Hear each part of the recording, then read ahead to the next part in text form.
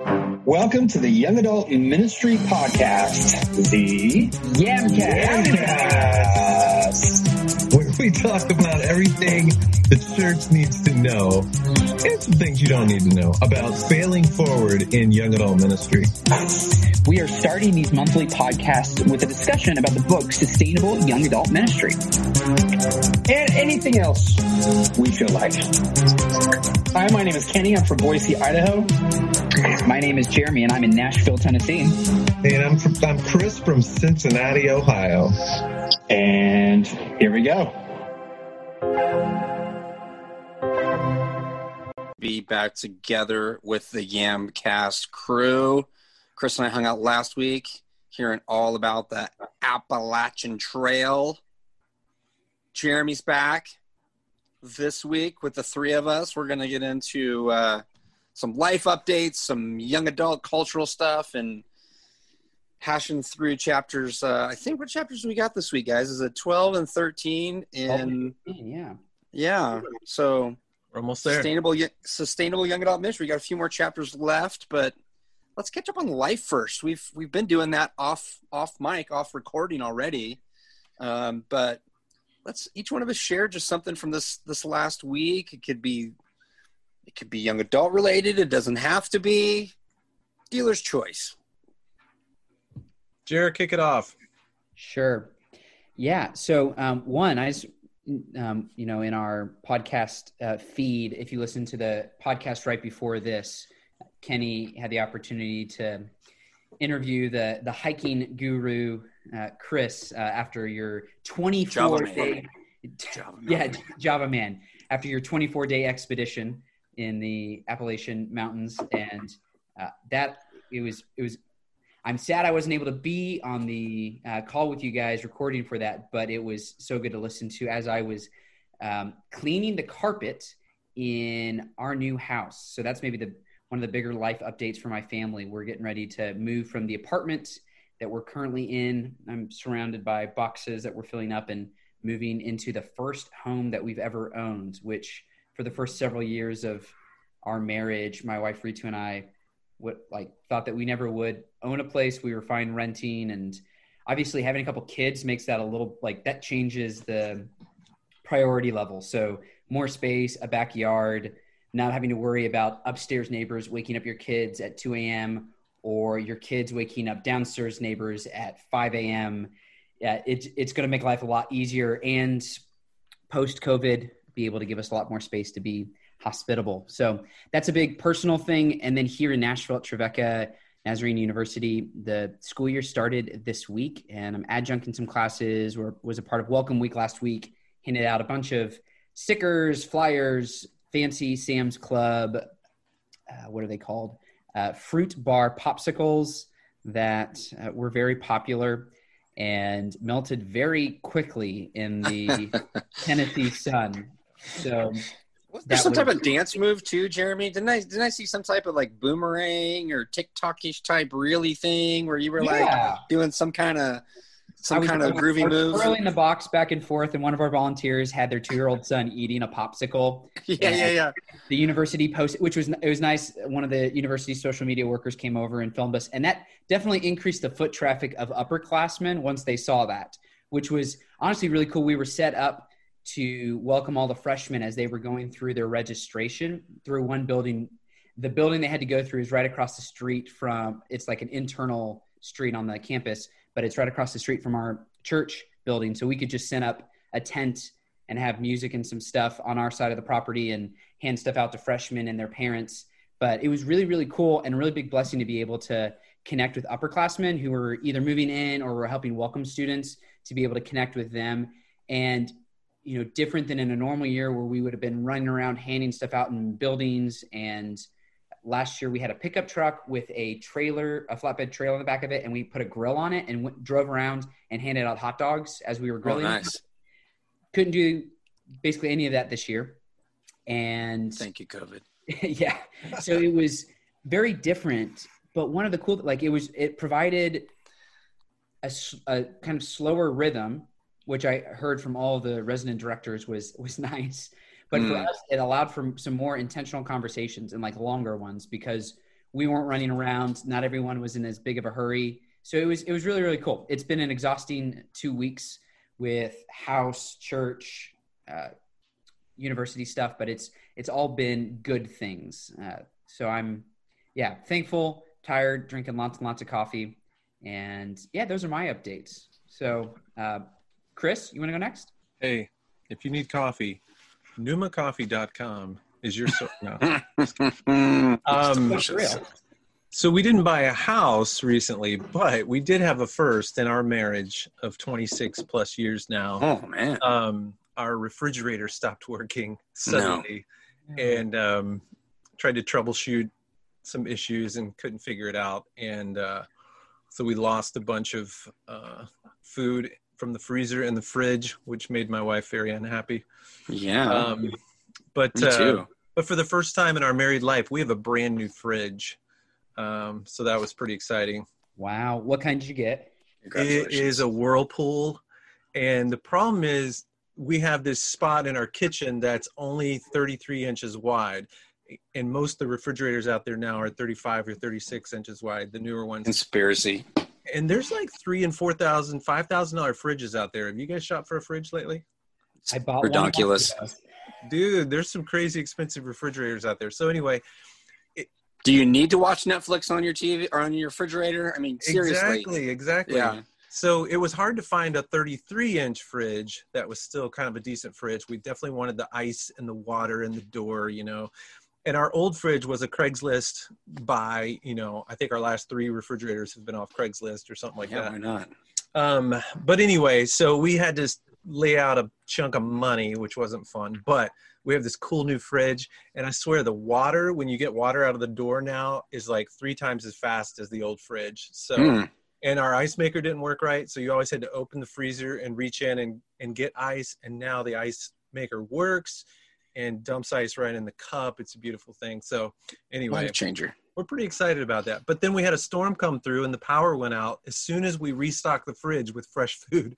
So we were nervous about losing, but it was only out 4 or 5 hours. So we didn't lose anything that time. But anyway, we got the new fridge life going, which is pretty awesome.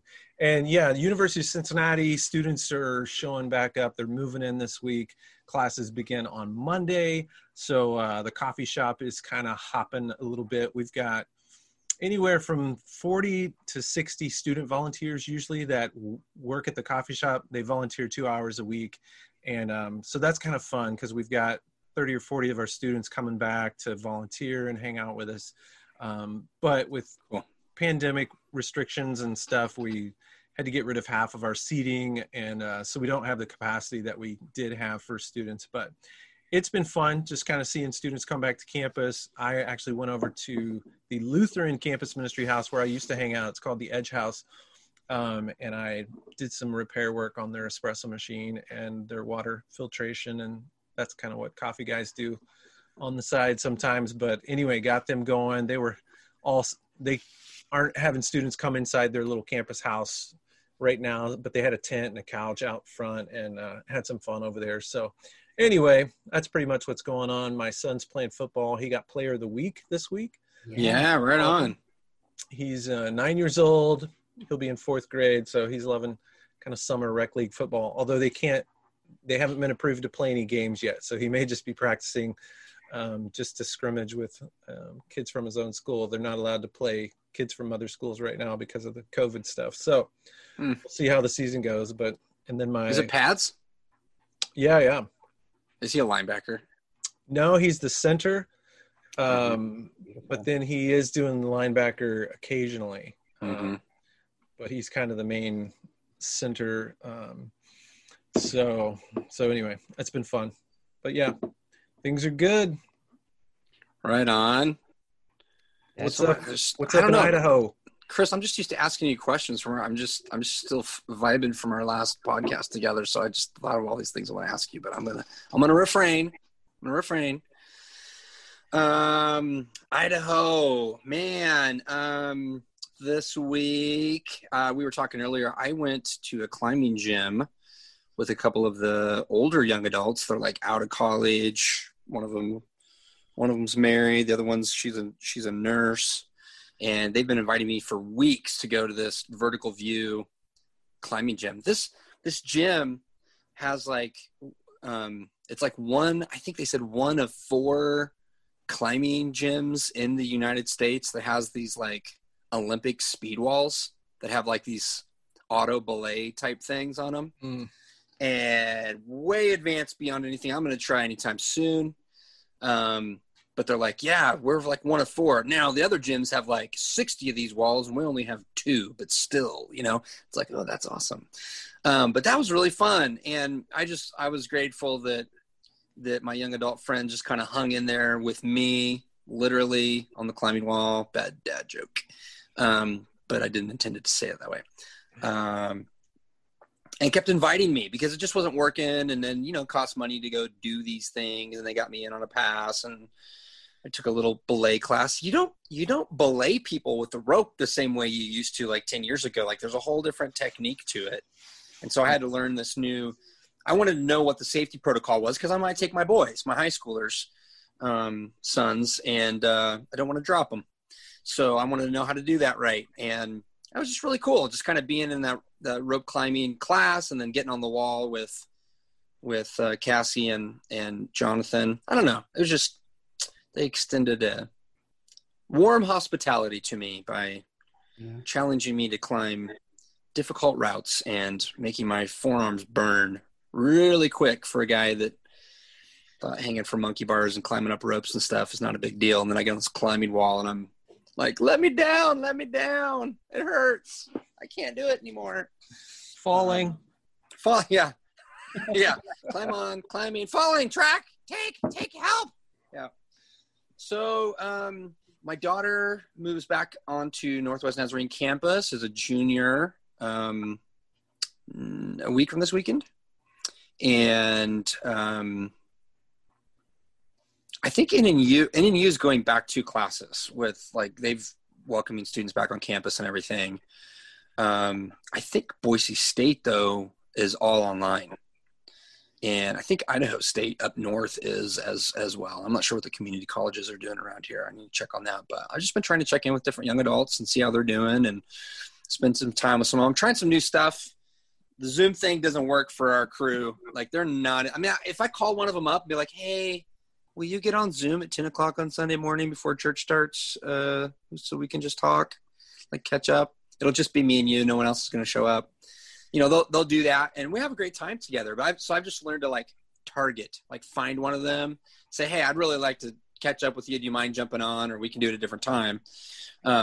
So if I do that, then there's somebody on there. If not, then I just get a lot of Amazon shopping done, you know, or Spartan.com or whatever. So I'm still really navigating this as a local church volunteer. Like what is young adult ministry going to look like? And I'm kind of being pushed a little bit to like start a Bible study, which philosophically I told them that is, I've told you I'm not going to do that because, we want young adults to be leading, but I'm also kind of realizing, I'm not interested in what you guys think about this. I'm also kind of realizing that nobody really knows what to do right now. And we do have some newer young adults. We have a new young adult that got baptized a couple weekends ago with our church, but she's never met any of the other young adults. So I'm realizing I may need to generate a small group meeting at like a restaurant with, you know, nachos, and invite a couple people and then help connect people together in something like this broker of relationship more than like trying to host an event that we get people to come to. So I'm kind of taking that tack moving forward and trying to figure that out with some of our leadership and some of our young adults. And yeah, I ask a couple, Cassie and then another one named Ben, what do you guys think about a Bible study? Because that's kind of what was pitched to me. Like, we need a Bible study for young adults. And I was like, okay, let me ask a couple people. They're like, we're already part of Bible studies. We need community stuff. Like, we want to get together and do things with friends. And they're doing that. But they think it's a good idea to have connection points. So anyway, kind of verbally processing now and ideating, but I welcome you guys' feedback on that. I know it's a different context than yours. But I'm also realizing I can't wait for COVID to end. And if I wait for young adults to start doing something to help connect other young adults to stuff, that I might just be waiting for a couple of years. And so maybe I can take a hybrid approach. Any Any advice for this guy? Hybrid seems to be trending. Yeah, definitely in ministry right now. I think trying to figure out how to create hybrid versions of, ministry connections, groups, things like that. I'll be going to a group actually tonight with our college age group at my church, where I'm basically kind of volunteering, and we'll meet in person at the church with probably last week there was like 5 or 6 that showed up at the church. And then there were about 5 or 6 that were on Zoom that connected with us simultaneously. So we're going to try that again tonight. But yeah, have you guys used Marco Polo in any kind of ministry way? I know we use that just to communicate with each other. And I've joked with some people, even my own kids, they're kind of like Marco Polo's like the old person platform to use for things or whatever. But I've got one young adult who's actually married now, and we're not really close enough to get together. We've actually started using Marco Polo as a way, and both of us will record like 15 to 20 minute monologues basically on Marco Polo, just kind of sharing life and what's going on. So he started this and asked if I'd be willing to, mentor him or use this as a format. That's been interesting too. Yeah. And it's not necessarily something I could see using a lot of, but it just makes me think it's an interesting time where basically whatever format works is one that, we need to figure out how to utilize, and to its limitations, of course, but then again, it gets tricky to kind of balance all the different platforms and all the different tools and all the different things we have to use, Zoom here and Marco Polo there and Instagram, the campus ministry world, campus ministers are figuring out how to use Instagram. Well, they need to. They're trying to figure out how to use Instagram to connect with incoming freshmen, at a university, or figure out all these different ways. So anyway, that was interesting for me, is to start basically a Marco Polo mentoring discipleship kind of conversation. It's kind of nice because something like that, you can do it, on your own schedule. Like I can basically, whenever I have time, I sit down and record something, and then, he takes 5 to 7 days to send something back, and it's been interesting.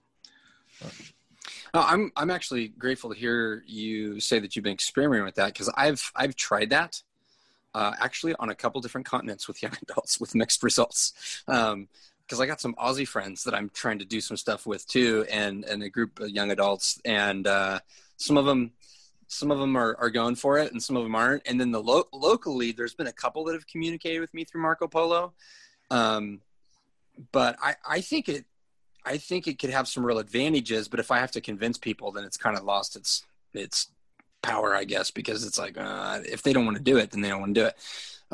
But I try to find that digital dialect that is going to get a young adult to respond. I can't speak all the dialects, Back in the day, I tried TikTok. I don't. I'm old. I don't understand Instagram Reel. Like the whole Instagram Reel thing competing. I'm thankful for Instagram Reels as somebody who's been adamantly against getting onto TikTok. Yeah, I would love for.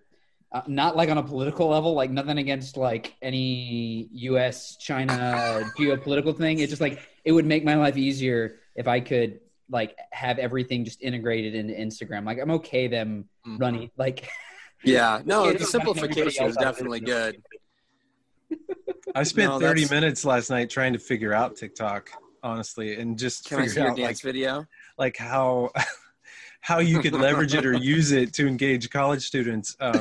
Not just for myself, but I'm finding myself more in a coaching, equipping kind of role with college ministry, and just trying to help other people think through.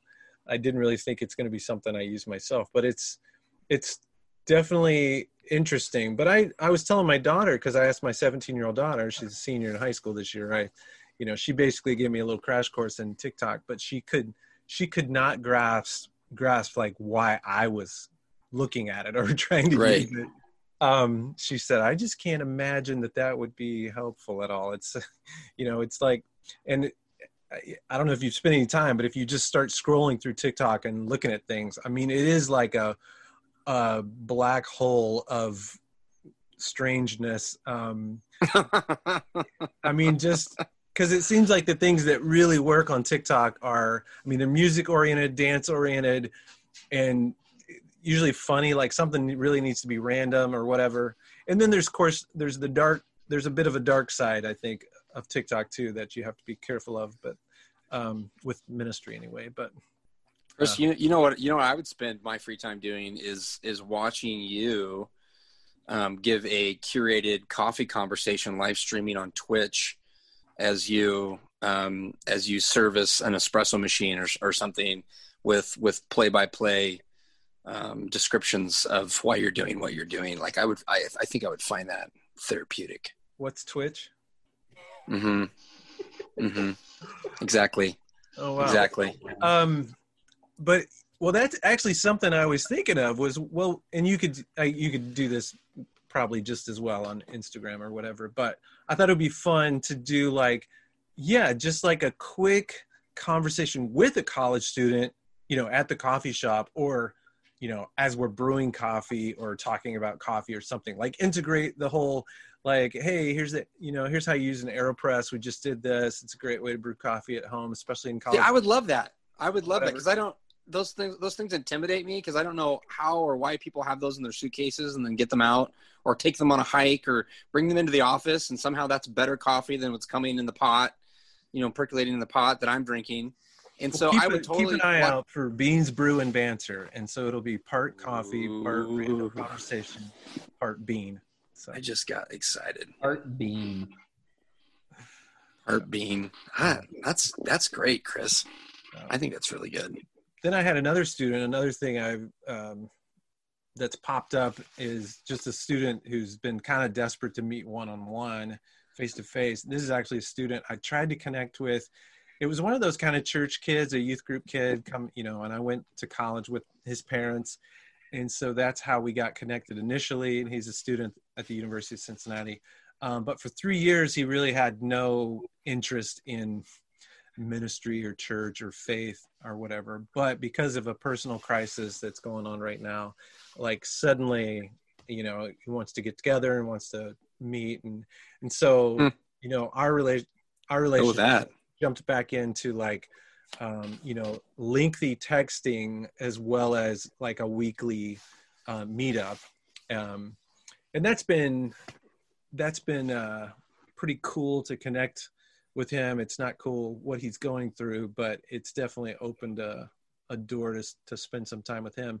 But that's an example of somebody he desperately wants face-to-face, right, community, some kind of pastoral presence, in his life right now. So that's been a good thing too, but tricky to just figure out how to make that work. Jeremy, you've almost said 3 things. You're talking about all the questions you were thinking about asking Chris earlier, and I had a really deep one, which was, did you buy one of those refrigerators that you tap it and you can see everything that's inside? No. Is it LCD or plasma? It's one of those where you tap it and the window lights up and you can see it. Which I'm like, you just open the door. Open. Okay, boomer. Boomer. If you have a refrigerator over in a corner, you can just go. And speaking of corners, actually, we have a culture corner. Oh, here we go. Here we go. And can I just point out that we already did the question after the culture corner? That we talked about young adults, and we've already covered that in this first part here. So we can do this and then get into the book. Yeah. Interesting article here in Culture Corner that you segued us into, Jeremy. Tell us about it. Yeah, from USA Today. The title of the article by one Mr. Mike Schneider. And full disclosure, I totally pirated this from the email I get from burlap.com, not a sponsor. Yet. The title of the article is, "Sorry Boomers and Gen X, Millennials, Gen Z, and younger generations are the new majority in the U.S." And it goes into that a new analysis by the Brookings Institution shows that 50.7% of U.S. residents were under the age of 40 as of July 2019. Yep. So the millennials are getting past 35 into the late 30s now on the upper end. Yeah, according to this article, the oldest millennial is age 39, which That was a year ago, so now they're 40. So now they're 40. Wow. That makes me a really young Gen X then, doesn't it? At 43. Yeah. I don't know how I feel about that. So it's obviously, at some point that like tip was going to happen as generations move. The thing that I found interesting with the article is just thinking about how the importance of these conversations that we're having now, and then the conversations that we're having conversations about, like these conversations with young adults, with college age students, and those who are younger, like is going to continue to grow in importance, because especially as Christ followers and as the church, if we are not engaging younger generations, and if we're not doing so in a intergenerational way, like if we're not connecting, not that there's like a hard break off between above and age 40, but there is a lot that has culturally happened in the last 3 or 4 decades that radically, I think, changes people my age and younger's outlook on life. And I'm sure, and I'm only 29, to where like these conversations are important. That was what I was reminded of out of this article, and that the future, the continued future of the church, obviously moved forward by the breath of the Holy Spirit, but like our engagement in it is going to continue to need to evolve to the changing times as we prioritize young adults, not to the exclusion of others, but to make sure that we're creating space within this Christian faith for people of all ages, especially those of younger generations who their lives revolve around TikTok and Snapchat. If we were in the 80s, would we be talking about people in their 30s and and almost 40 as young adults? If we're in the 90s, I guess I'd have to say, Chris, if you and I were in the 80s, would we be talking? But you know what I mean? It's like 40 and below now are millennials and Gen Z, and I feel old all the time because all 3 of my children are Gen Z at 20, 17, and 14.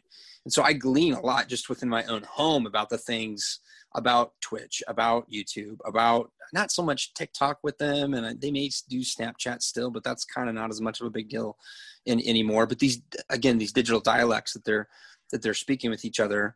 But the fact, I think, with the church is not that this is how millennials are and this is how Gen Z are, but that there's young adults that are here, and how are we engaging with them, and how are we growing in our knowledge of what's different about this generation than ours. So we're not just expecting them, we're not just projecting on them and then expecting them to be like we are, because we had it all figured out. We've done everything right, and wrong. And before we know it, like next week, Generation Alpha is going to be here.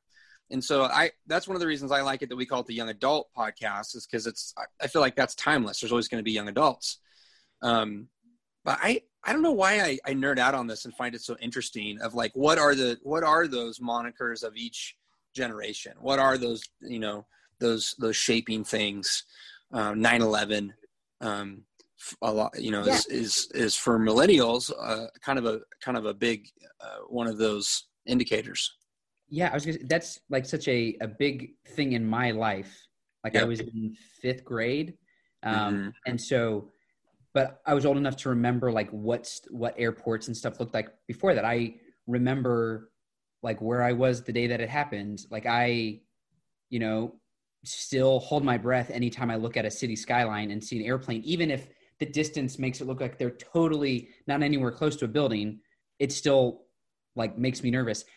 The freshman class, so I'm teaching a freshman class here at the university, not one of the students in my class was born in September 11th, 2001. Like, it's all a history lesson for them. And you feel old. Yeah. It's weird. Well, what's it for us, Chris? I mean, it's the Challenger shuttle is one of them. Berlin Wall. Reagan getting shot. I mean, yeah, that and the Challenger, those were the things I remember from like school age kind of stuff. You know, we were both probably youth pastors when 9/11 happened. Mm-hmm. You might not have been yet. I was having breakfast with one of my youth staff sitting in a restaurant, and somebody came up and told us, and we're like, what are you talking about? Yeah, That can't be real. In the Nazarene world, we were in Houston for the district leadership conference. Yep. Kind of prepping for the next NYC, basically. Bunch of people got stuck. Yeah, and I had to rent a car and drove through New Orleans to get home. I had friends that couldn't get a car, but they rented a U-Haul so that they could drive home. Yeah.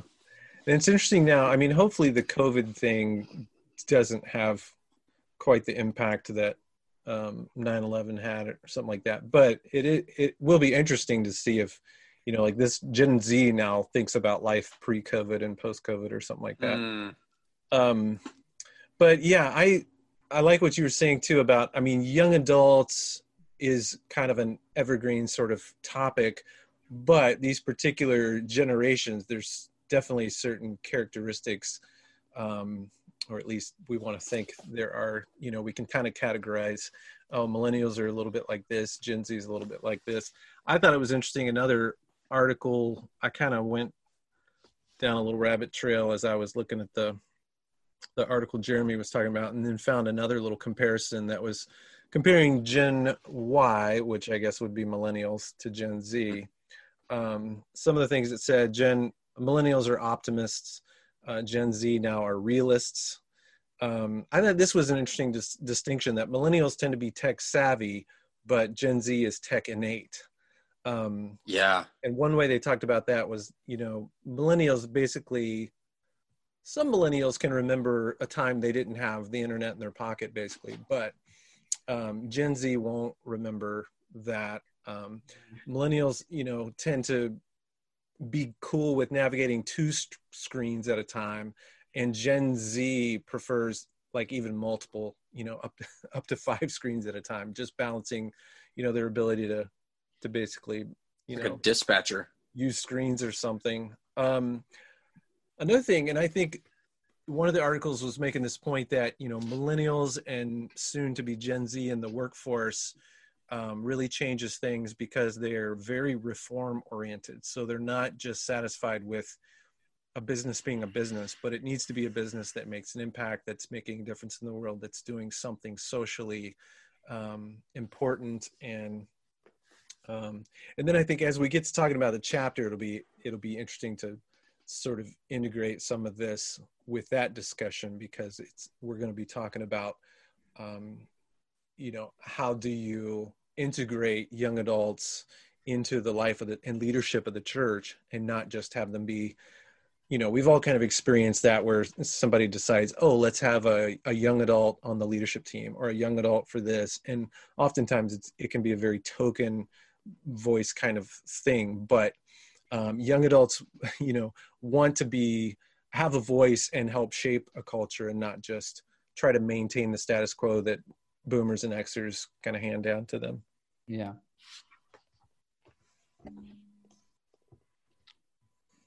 I thought that was going to be followed by these deep mic drop thoughts, Jeremy. No, that was good. I appreciated those thoughts from Chris. Always gold. Boom, boom. Yeah. Any more thoughts on the Gen Z majority, 50.7% of U.S. demographics, before we go on to the chapters in sustainable young adult ministry? Are we ready? I was going to say, I think some of the viewpoints and the diversity that's talked about in the article, and that, you know, from our firsthand experience, we know is the case, will be part of even with all of the tension between generations, and specifically within the church, that diversity of views and wanting to be a part of bringing about change, it's what gives me hope within the church, that if we do a proper job, as what we'll be talking about from the book for this episode, if we do a good job of creating space for young adults to be a part of leading and being a part of the missional work of God, that the future for the church, while it will be different, it will look different. It continues to give me hope that there will be a future and that it'll continue to grow and evolve. There will. And I think, with the COVID, Chris, that you mentioned, like, how's this going to affect Gen Z? I think it is, from everything I'm hearing and reading and wondering and seeing. And it really is going to affect the church. It's already affected the church. Like, everything you read in church leadership right now is that it's not going to go back to the way that it was. And it's different across the country. It's different across the city or the town even. But I already feel that happening within me as a person. It's a part of the church and is following Jesus. And my wife and I, as we're leading our family and our kids, and we're still worshiping online, but our church is open. And if we register online, we can be one of the 50 people that go and be a part of that. And it's not meant to be elitist. It's meant to be in compliancy with the county that our church is in. We're going to go back into the church building on September 13th. And I've got a youth staff meeting for the first time in many, many months as a volunteer that afternoon. And children's ministry at our church is going to be back on that morning in a limited capacity. But we've got to register, because if we're going to go in person, we're going to be part of the 50 people that, can gather within the health guidelines. So it's just, I think that there's something, we know that there's something deep happening within us and within church culture and what it means to be a part of the church and how we practice the methodology of being the church. And that is going to affect the 3 children, that the 20-year-old that we have raised and we're living in community with right now, and my younger 2. I think that's already affecting our kids because of the steps that we've had to take. This is going to shape them for the rest of life on what it means to be the church. And sometimes I feel the weight of that, and sometimes I feel kind of a freedom with that. Dude, I totally derailed us from going to the chapter. No. I think that was perfect, because one of the things that I think connects to chapter 12 here is this analogy of the dance floor. So for those of you who are reading along through this book, Sustainable Young Adult Ministry, Making It Work, Making It Last, the title for chapter 12,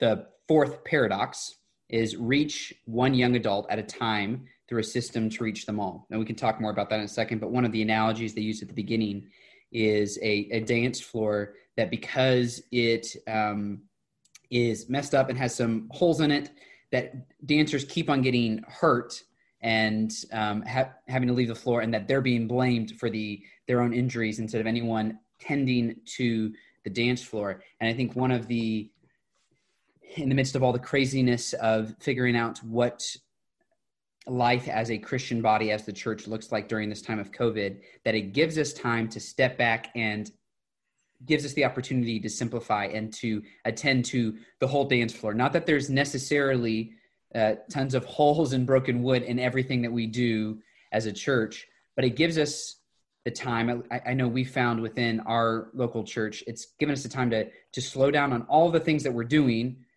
And as we're reopening and doing new things, of saying, okay, like, why do we do it this way?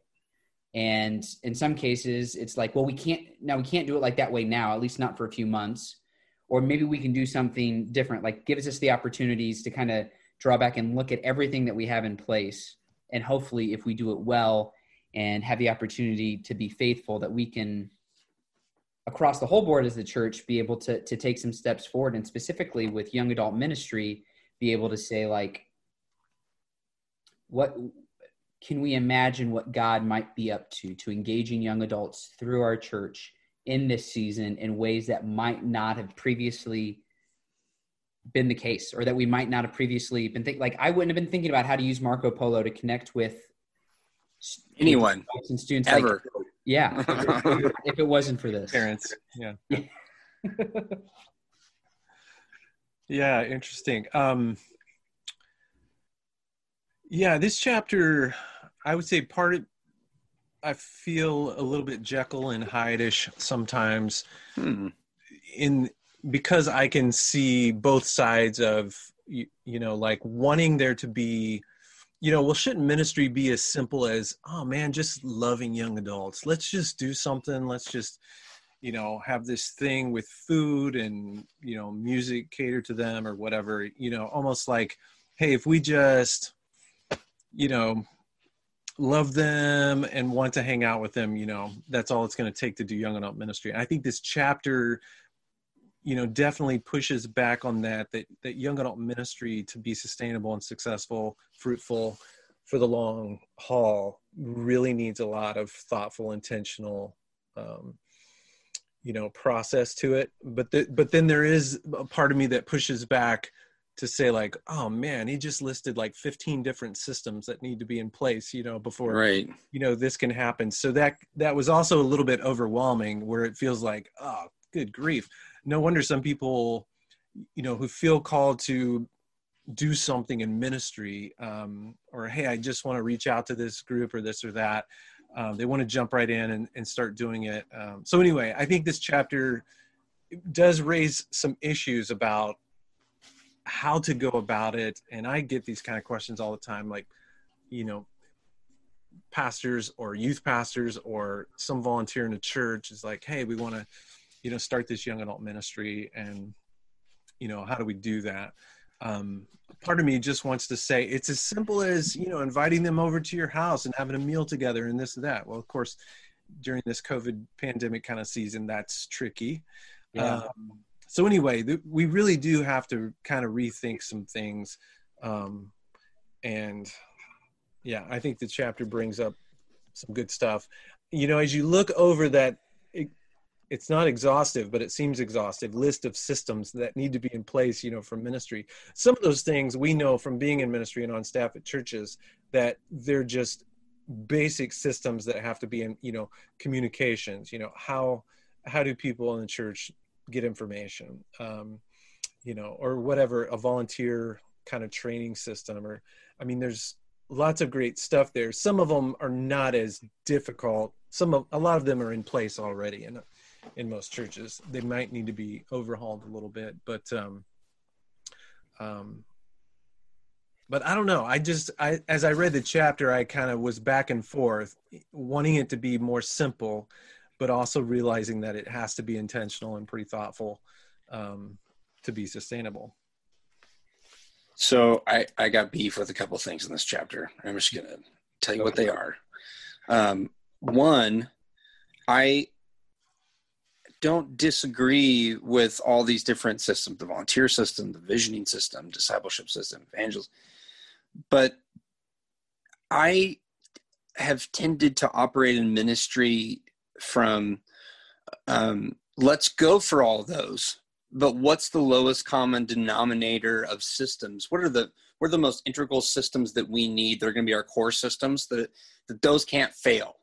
Like, I need to make sure that those systems are in place. And I think that that's kind of the mode that I'm in with our local ministry, of having some volunteers, having a schedule.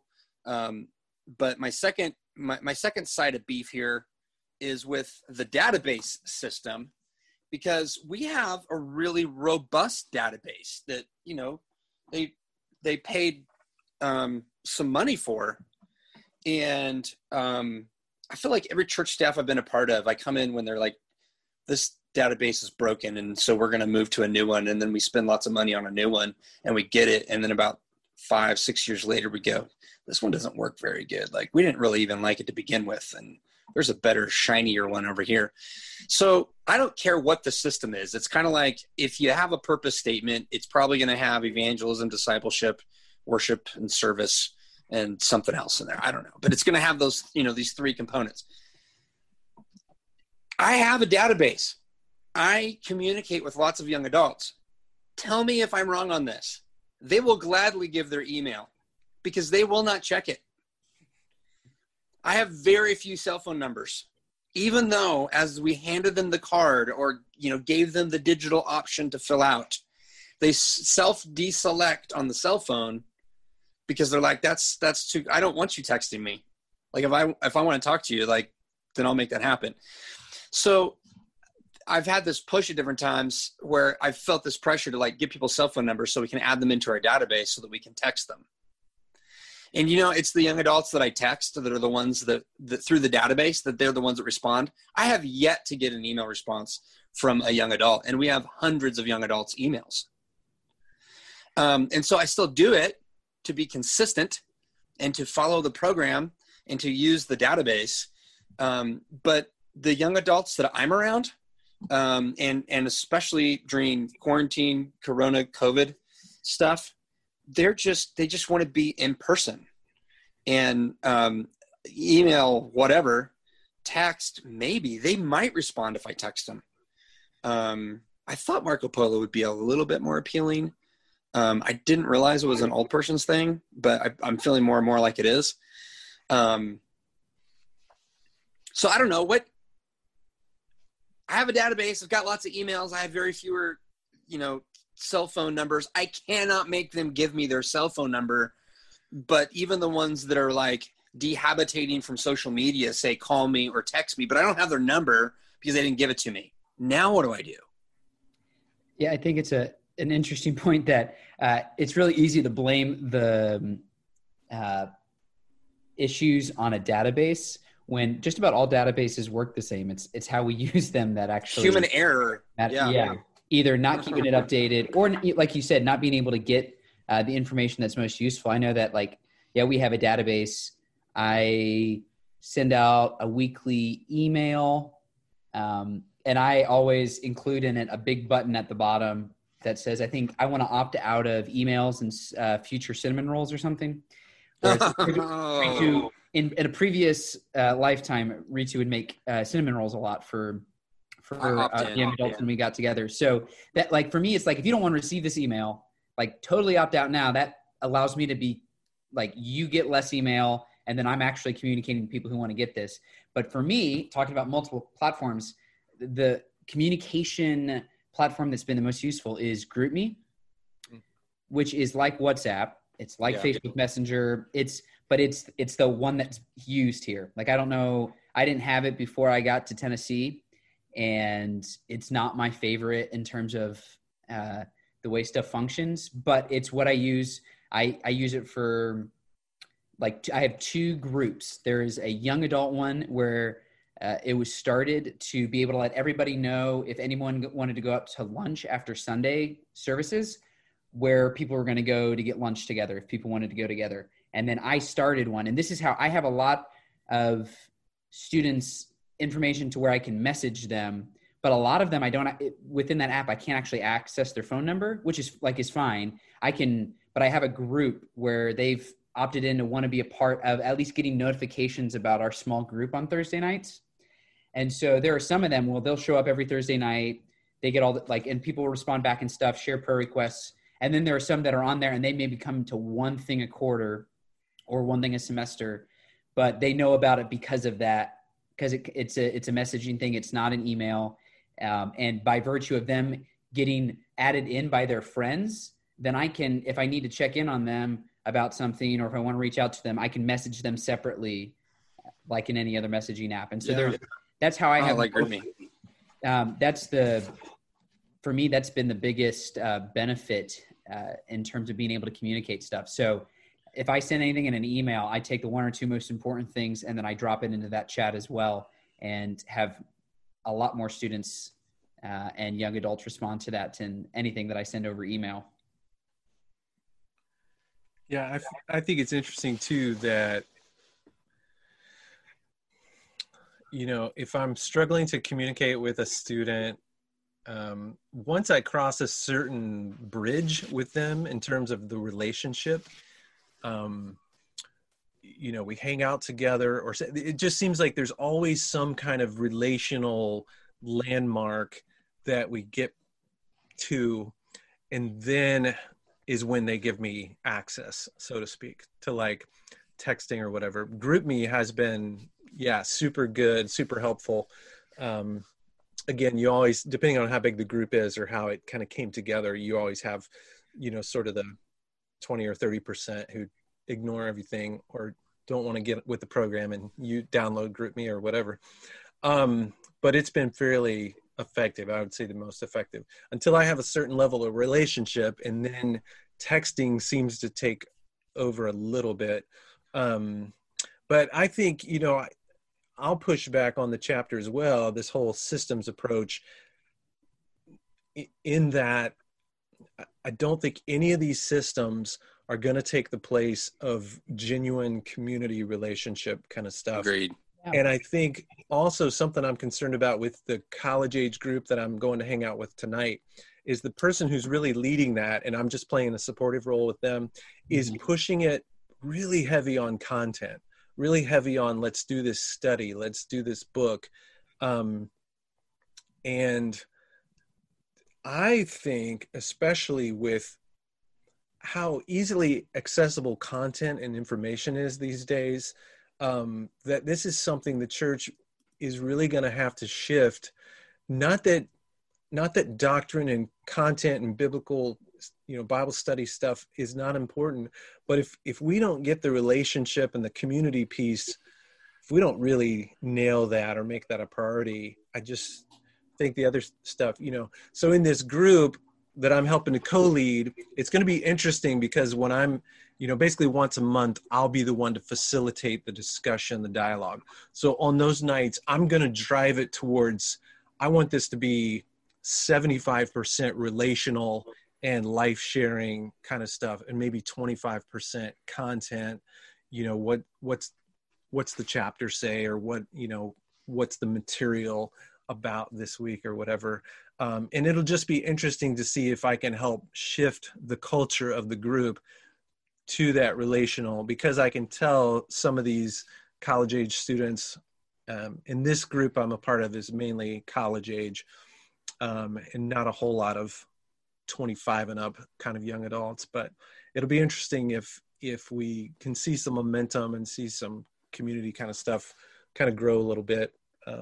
But anyway, that's my pushback a little bit on this systems approach. I do like the idea of being intentional and having systems, being able to replicate, create a culture that, basically helps you reproduce, your ministry vision and connections and things like that. But I just, none of it's going to substitute for, I think, real relational connection. Yeah. And I think that's for young adults, that's one of the main things that we as local church leaders and the different ways that we do that can bring something to the table that's unique, like in terms of content. I think this is something you've said previously on the podcast, Chris, is like, you can get content elsewhere, but it's the relationships that not only do they really matter, but that it's the one unique thing that we can bring to the table in small group settings like that you can't, as we've learned over the last 6 months, you cannot replicate fully online in any kind of format. Like it can substitute in some way, but it's relationships are key. And I'd agree within this chapter, not that these systems are bad, but if they are prioritized over the relationships, or if they're not used to support the relationship building that's going on, then like they're at the point that they should be making. And I think the relationship thing is key as well to the next chapter, which is Paradox 5, respond to lack of commitment by asking for more. That in order to invite young adults to be committed in deeper ways within our churches and within our ministries, like that comes out of relationships. Like, that works on like on a dating level, that like you don't want to jump into the deep end of commitment too quickly. It can burn out real fast. And I think that's the same thing within pastoral ministry and church ministry life as well, that like you want to have that deeper level of commitment, but it has to be predicated on real relationships. I would say from my own experience, with failing forward in young adult ministry, I think it's rarely a good idea to just try to engage young adults through a program or for the sake of their volunteer labor. Yeah. And oftentimes young adults are just seen as this magic, resource of new volunteers to help run, do the youth ministry. And I think college age and young adults can make great volunteers in a youth ministry. But I think that's a pretty small percentage of the ones that are ready to do that and kind of able to do that. But I just think, this chapter, this paradox, I think I agree mostly with this. And I think the main takeaway for me is that we have got to give young adults leadership and voice and freedom to shape ministry and the culture of the church and what's happening. And I just lost part of that thought, but I also read, is it Meet Generation Z by James Emery White? I just got through that recently, and there was a cool chat, and he's a pastor, but he's also quite academic. He was the president of Gordon Conwell Seminary for a little while. There was a cool chapter where he kind of outlines their approach as a church, and they are very, very much targeting young adults, that they want young adults in leadership. And he had a great little section there where he kept, when you're in a church and you run into, oh yeah, we want young adults to feel like they're a part of things, have a voice, but yeah, we're still going to make all the decisions. We're still going to, do what we want to do. And as he would engage people in the church who didn't want to basically give up control, he kept over and over again saying, hey, this is not about you. And I think this is a very difficult conversation in the church as pastors and leaders, when you kind of have this pushback of older Christians or the Christians who want church to be about taking care of their needs, basically, being able to constantly say this diplomatically in a way that people will receive it. But hey, this is not about you. Okay. This is about a new generation of leadership. This is about making sure that our churches aren't, dying in 20 years because we've not allowed young adults to really engage and take ownership and stuff like that. So anyway, generally I'm a fan of this chapter, I think. Here's my 2 takeaway quotes on the same page 145. It's time to give up trying to assimilate the next generation. They want a role in shaping and creating an entirely new culture. And I'm guilty of that, trying to get people to be a part of what I'm doing instead of inviting them to be, I think on the next page or the page after, it talks about to become co-creators together. This is what God invites us to do in relationship with him, is to help co-create. He is the creator, but invites us into that creative process. And the title of the chapter, though, kind of sets me off a little bit, and maybe it's some of my own leadership baggage or maybe experience of thinking that I needed to make a really big ask from a young adult, and then doing that scared them off because I didn't really read where they were at. And where they were at was they don't want to lead a Bible study. They don't want to be in charge of the young adult program. They just want a place to, not just, they have those things in other places. They want a place to connect in community. They want a place to connect with their peers. What Cassie said to me this week is, we want, she's 24, 25. I want a place with fellow Christians that we can do Christ-centered fun things together. I've got Bible study. I've got intergeneration. I've got leadership stuff. I've got a full-time job that I'm exhausted from, but I'm going to make time to engage in genuine community. So I think it's really important that I don't turn making a big ask instead of asking for too little into a programmatic ultimatum. Either you're doing big things or you're not a part of what we're doing. I think young adults are going to make those moves as the Holy Spirit leads them. And I need to trust that the Holy Spirit is going to do that, and not try to be Holy Spirit Junior and make young adult into something that I think that they should be, instead of just being, this fellow journeyer and co-creator with Christ. It doesn't mean I can't speak into and say, wow, I see these things in you, or have you ever thought about this? But it really turns me off when somebody comes to me and, tells me of all the things I really could be capable of if I applied myself. I think how you do it is really important too. And I want to hear that from somebody I'm more open to hearing that than somebody I have a relationship with. Yeah. Exactly. But if it's kind of the pastor I see once a week and not really connect to this young adult ministry, and I've been coming, and then they lay into me about how I need to be doing more, I don't know. I'm probably taking it a tangential direction that it didn't intend. I just think that there's a continuum there of challenging young adults appropriately to relationally knowing where they are at, and then being sensitive to how the Spirit is already working. And it's not me that's like trying to initiate that. Like, God's already doing that in their lives. I get to be a part of it if I earn it. Yeah. It requires the relationship to know if the big ask is anything that would even be something that they would be interested in, or that the Holy Spirit's been leaning into them on. Like, when we do that well, or when that's done well, I feel like then the rest of the church is trying to keep up with what the young adults are doing. Like back at the beginning of March, we had tornadoes come here through Nashville, and like the young adults and the college students, like across the city, responded to helping people in some amazing, super generous, over the top ways, but were doing anything and everything they could to help. Like, and it was then, the churches that were responding, like trying to keep up with the energy and the desire to truly be the hands and feet of Christ in a really like high need situation. And so that comes out of relationships. A lot of that is contextual as well, but all these things that we're talking about, we keep on, like, it's predicated on relationships. Systems only work if they're based on relationships. Having a big ask only works if there are relationships. That's what Jesus did, right?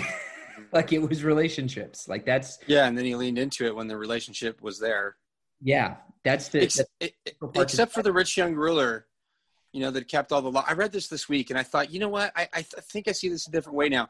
The reason that, I've kept all these things. Okay, if you want to be perfect, then go sell everything you own and give it to the poor.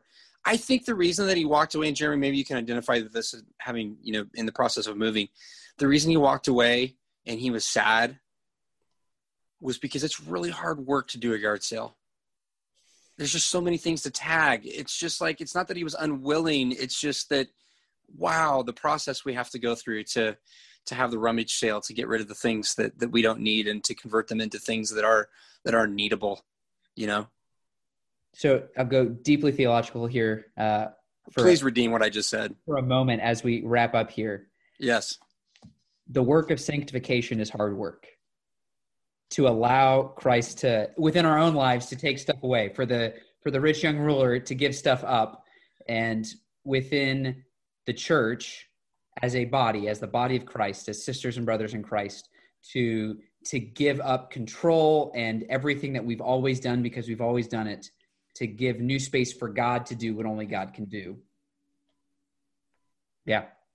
Yes. Amen. Parting thoughts, Chris, before we take it out? Yeah, I totally agree. The relationship piece, like, I think until you spent time with Cassie and knew kind of what made her tick and what she was really passionate about, you could make a big ask of her just thinking like, oh, here's a young adult who's really excited about being part of the group of the church or whatever. And you basically just try to pair them up with something that's on your agenda. But since you've spent time with her and kind of what's motivating her and what she's passionate about, and I think that's the case with, most of our relationships, with college students and young adults. It takes that kind of investment relationally to really be able to speak, be able to call them to some specific things that they would actually respond to. And there is a parallel, I think, to that in this process of becoming more and more transformed in the likeness of Christ, is that we're entering deeper and deeper into this relationship. Well, that gives Christ access to more and more of us. As we know Christ better, Christ knows us better, so to speak. He can really specifically, call us to higher levels of commitment right where we need it. You guys sound like pastors. Wow. I like it. Well, until next time. Hey, keep failing forward. Be present. Please be teachable. Hey, be flexible. And maybe even try something new. Cool. See you guys. Great conversation, guys. Bye.